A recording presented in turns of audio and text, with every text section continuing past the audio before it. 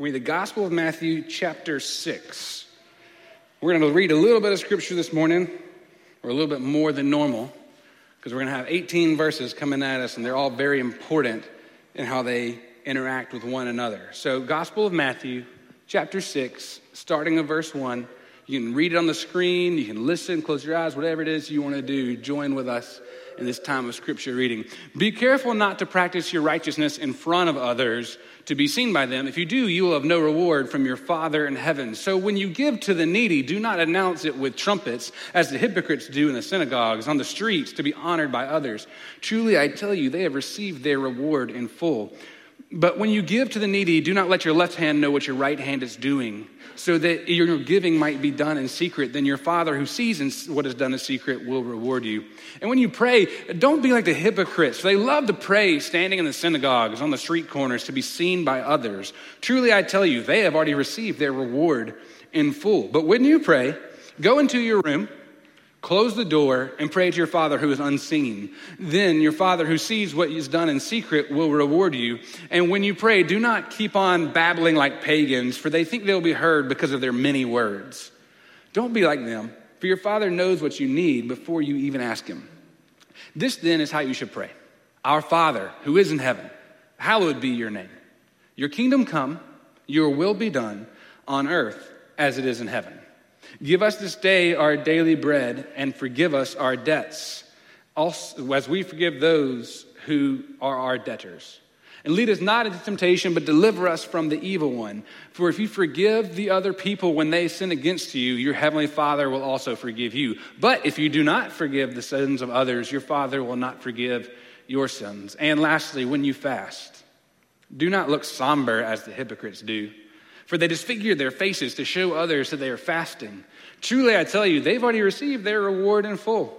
But when you fast, put oil on your head, wash your face, so that it will not be obvious to others that you are fasting, but only to your Father who is unseen. And your Father who sees what is done in secret will reward you.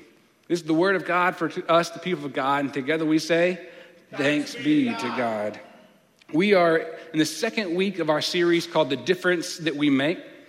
This is our annual time where we look together at what it means to be stewards of God's gifts as a church and as individuals. Last week, we looked at all the different ways in which we're doing things as a church. We just saw like this line of this ministry parade came in. If you weren't with us, there were like all the signs that are posted out in McGowan Hall. There were like 40 kids and youth that were lining the front stage, all holding these signs about the over 100 ministries that we do as a church. I said last week that this is going to be a series of celebration and challenge. Last week we celebrated all that we're doing. We're going to do some more of that celebrating today, but we're also going to challenge ourselves. What does it mean to step out in faith in different ways? And one of the ways that we challenged ourselves as a leadership group for the church, and this is really cool, we had a leadership banquet for everybody who serves on one of our committees, like trustees, finance, stewardship, both of our vision teams, as well as our SPRC. We all came together for dinner. And something that's really cool is we asked people, we said, if you're going to be a leader of the church, we ask that you faithfully give to the church, because we want to make sure that when we tell the church that we are a church that believes in giving, our leaders are setting that example.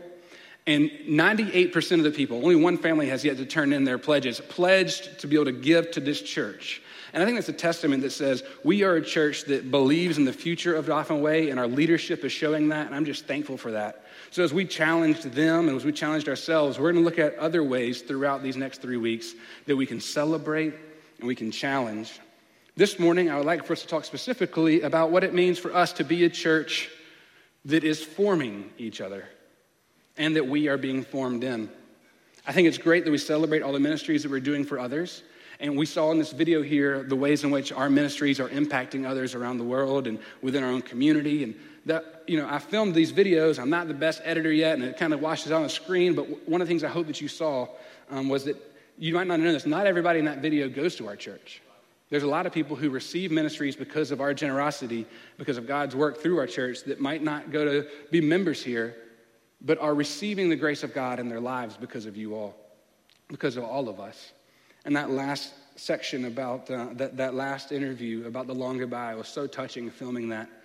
And that gentleman does not go to our church, and he was just so thankful that we are providing this space for him to have a community that can pour into him, that he can receive encouragement from as he struggles through this past 11 years of his life in a very difficult circumstance.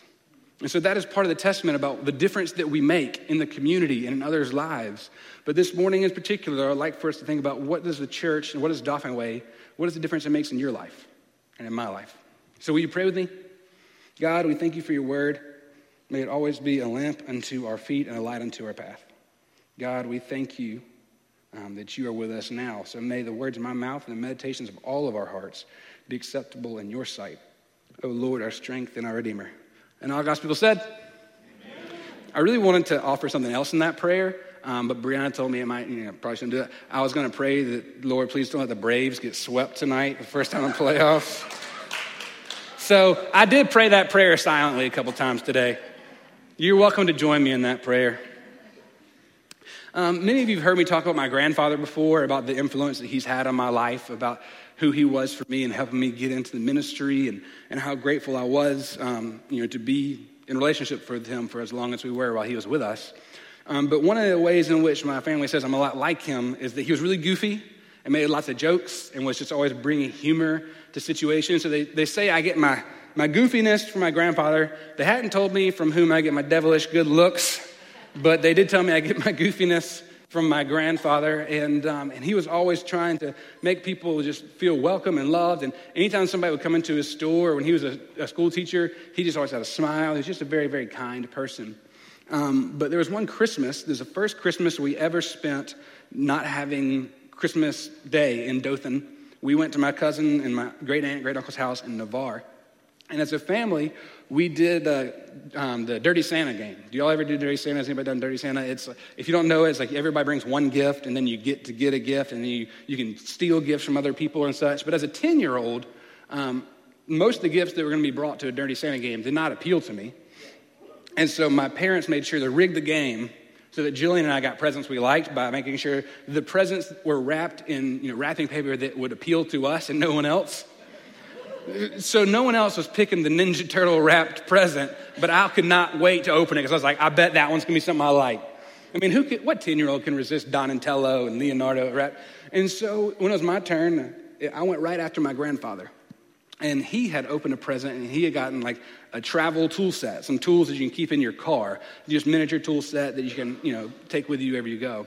And then it was my turn, and I was like, all right, I think I'll take the Ninja Turtle present. And I open it up. I'm so excited. It's Christmas. Who doesn't like opening presents on Christmas? And so I open this present, and I'm immediately disappointed because in it, when I unwrapped it, it was a Ziploc bag full of what the sheet said was snowman poop. But it was actually packing peanuts. And as a 10-year-old, I'm looking at these S-shaped packing peanuts thinking, first off, that's not real snowman poop. I mean, not that I know from experience. I can just assume those are not real snow because they would have melted. But also, I'm disappointed that my present was so terrible. I'm looking around thinking this is a joke. Surely there's something coming out. But nothing else happened. They said, all right, who's next? And I'm just like, no, pause the game, something's not right. And I start throwing this tantrum, like a 10-year-old tantrum, like that you just can't imagine. I'm just like crying, like this is not fair. You didn't get me what I wanted. There should have been like a Nintendo 64 game in there. I mean, I was just like throwing a tantrum. And so my grandfather, as gracious as he is, he said, fine, Woods, if you want, I will give you my gift if you want to give me your gift. And I'm like, done, deal. Snowman peanuts, snowman poop, here you go. Here's a pack of peanuts. And he's like, are you sure? Like, because you're going to give me your gift, you're going to give it to me, and I'm going to give you my gift. Are you sure that's what you want to do? I'm like, I couldn't get rid of them fast enough. I said, yes. He goes, you don't have a car, and you don't really use tools much. Are you sure this is what you want? I'm like, yes, here. I'm giving you my packing peanuts, my snowman poop. You give me your tools. And we changed them out. We exchanged. And then he's like, oh, I wonder what snowman poop smells like. And I was like, it's not real snowman poop, so it doesn't matter. And he proceeds to open up the bag, and he pours it out. And in the middle of those packing peanuts was a $50 bill. And as a 10-year-old, $50 is like $1 million. Actually, it's like a 29-year-old, $50 is still pretty awesome. But I'm thinking, I could go to Dollar Tree 50 times And immediately, so I'm like, oh, wait, I want my gift back. I want it back. Can I have it back? Can I please have it back? And he's like, no, you gave it to me. I was like, no, we'll trade. You can have yours back. You need the tools. You got to fix things. I promise. It's okay. And he said, no, that's not how a gift works. When you give something away, it's the other person's. You've given it. And you better believe I threw another 10-year-old tantrum. Like, that's not fair. I was like, can you at least give me the $50 and you can keep the snowman poop? I learned some valuable lessons about gifts that day. Lessons that kind of stuck with me. Not necessarily that I learned at that moment, but as I reflect upon that experience in light of being an adult-ish, I know gift giving doesn't have the same stipulations that we might have thought when we were kids. And every time I think about the grace of God, I think about that story because there's something that I hope all of us know, and that is that the grace of God is free to you with no stipulations. Like, God gives us grace, and I cannot prevent you or prevent God from giving grace. No one can. God's love is for all people. And here's the thing, this is the crazy thing about it. When God gives that to us, he gives it to us. And we can't, no one can tell me or tell you that you have to do something different with that. No one can tell God they can't give it to who God wants to give it to.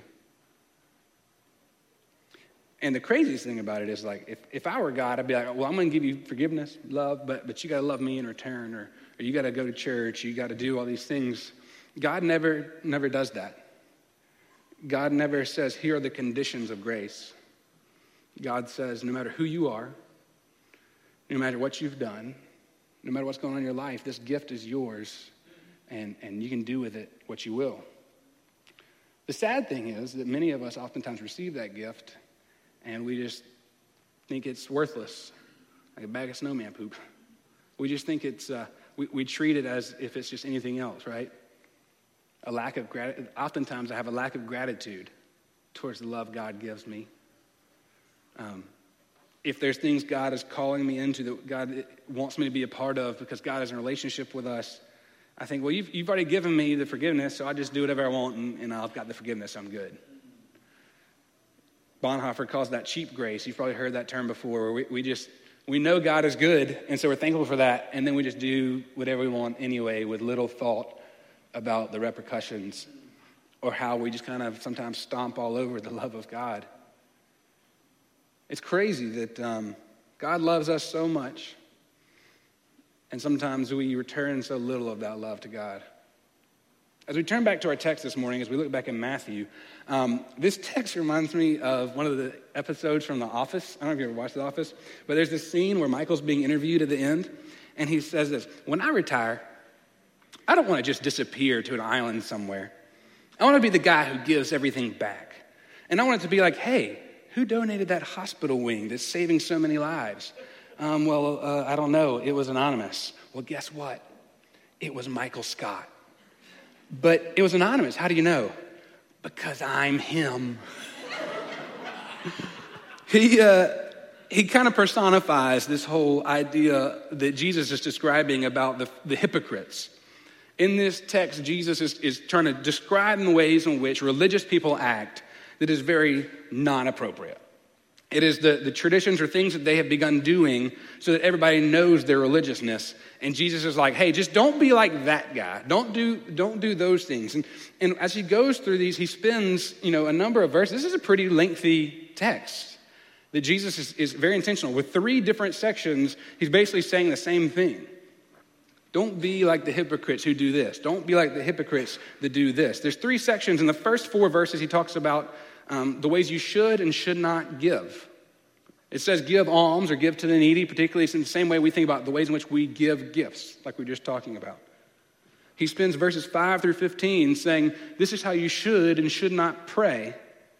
And finally, he wraps everything up by distinguishing the hypocrites who fast by telling everybody they're fasting and the ways in which we are supposed to. And I would like for us to reflect this morning on all 3 of those realities in relation to who we are as Christians, in relation to who we are as church people who go to Dauphin Way United Methodist. So when we look at this first section of almsgiving, He's saying, do not do this in such a way that your objective is to bring glory or notoriety to yourself. He's not saying don't give. He's saying when you give, don't do it so that everybody sees you. And he says, don't do it with like trumpets and fanfare. And he's not necessarily saying like that there are people walking around blowing trumpets before they give, like, burr, burr, burr, hey everybody, about to give a gift. But really the horn was this area in which in the temple that people would take their gold coins. So they didn't have paper money. They weren't able, they had these coins and they would go to the temple and they would like drop them in there very, very loudly so that people could see and know that somebody's giving. They would look up and see how much money they're pouring in there. I thought about it this morning, but then I thought about it and forgot about it and had other things. So I was going to but just imagine, the metal plates that get passed in our traditional services. When you pass the plate, like we pass these baskets, so they're very soft and very quiet. But, these loud change, it'd be as if like I had brought $100 in pennies. And as you're passing the plate, this loud metal plate, I would just to take the pennies and be like, boom, and create all this noise saying, hey, everybody, look, I'm giving a bunch of money right now. That's what he's saying don't do.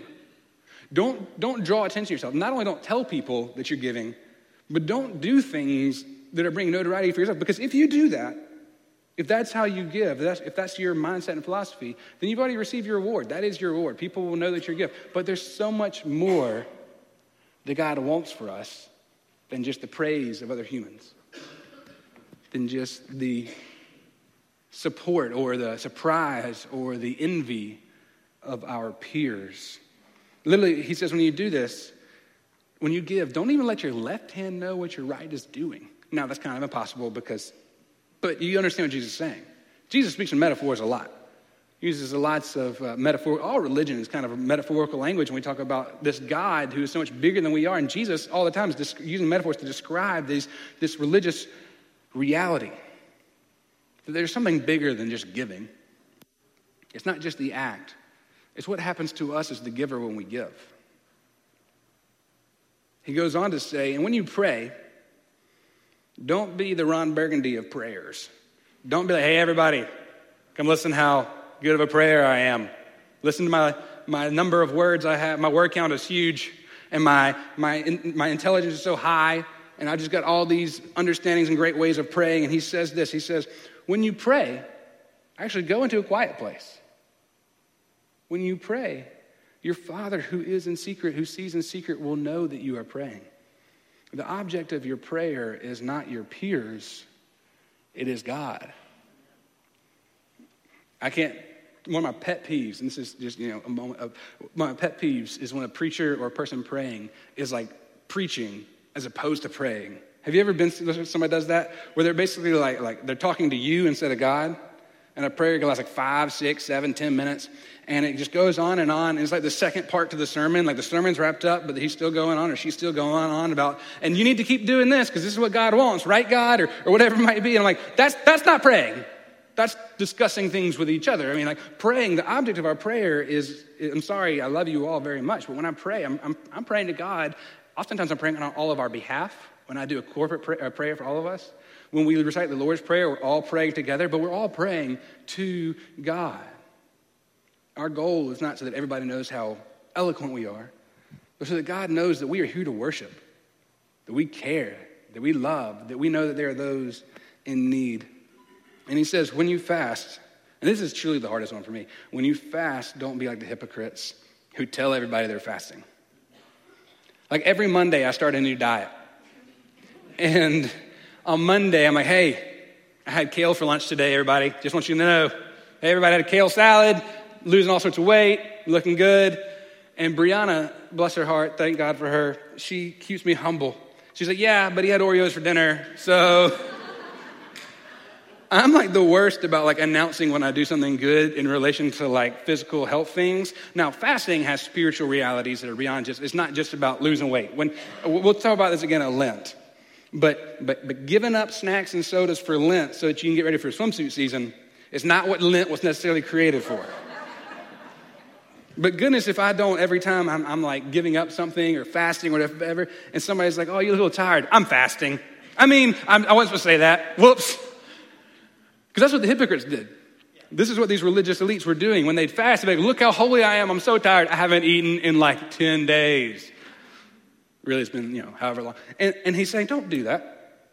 No one else needs to know that you're fasting, because the reason you're fasting is to show your honor and glory to God.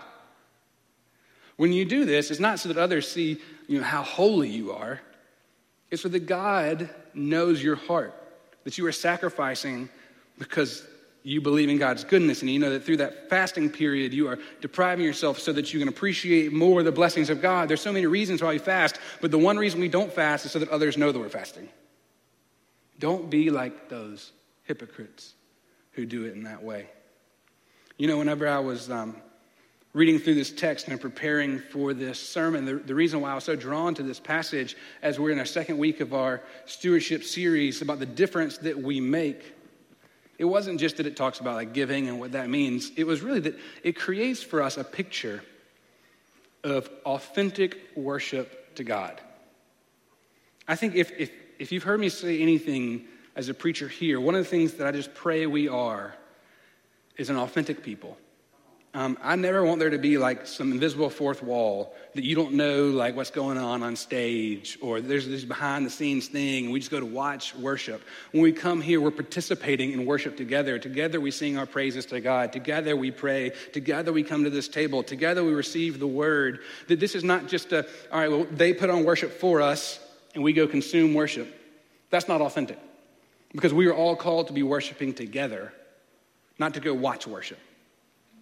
And so when somebody comes, a new person comes here, and if you're new here, I pray this is how you see us. And if not, then let me know. We're going to keep working on it, because I pray that when somebody comes here, they don't just be like, oh, this is the biggest church in Mobile. That's why I'm going here. Or this is the coolest church in Mobile. They've got new T-shirts that Brianna made this morning, and they're real neat, so I'm going to keep going back there. I pray that they don't say, even they've got the biggest screen, so I want to keep going back there.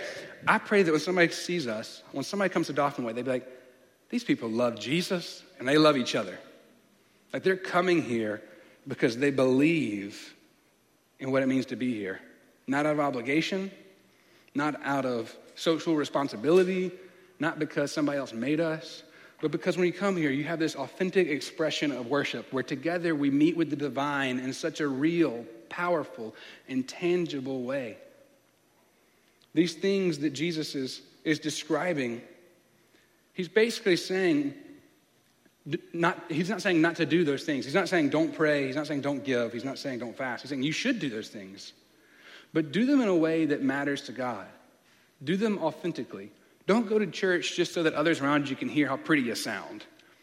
Don't go to church just because you want people to know that you are benevolent, or that you're a Christian, or that you want people to see how faithful you are and having perfect attendance at church. Don't go to church because for anybody else, for any other reason than to authentically worship God.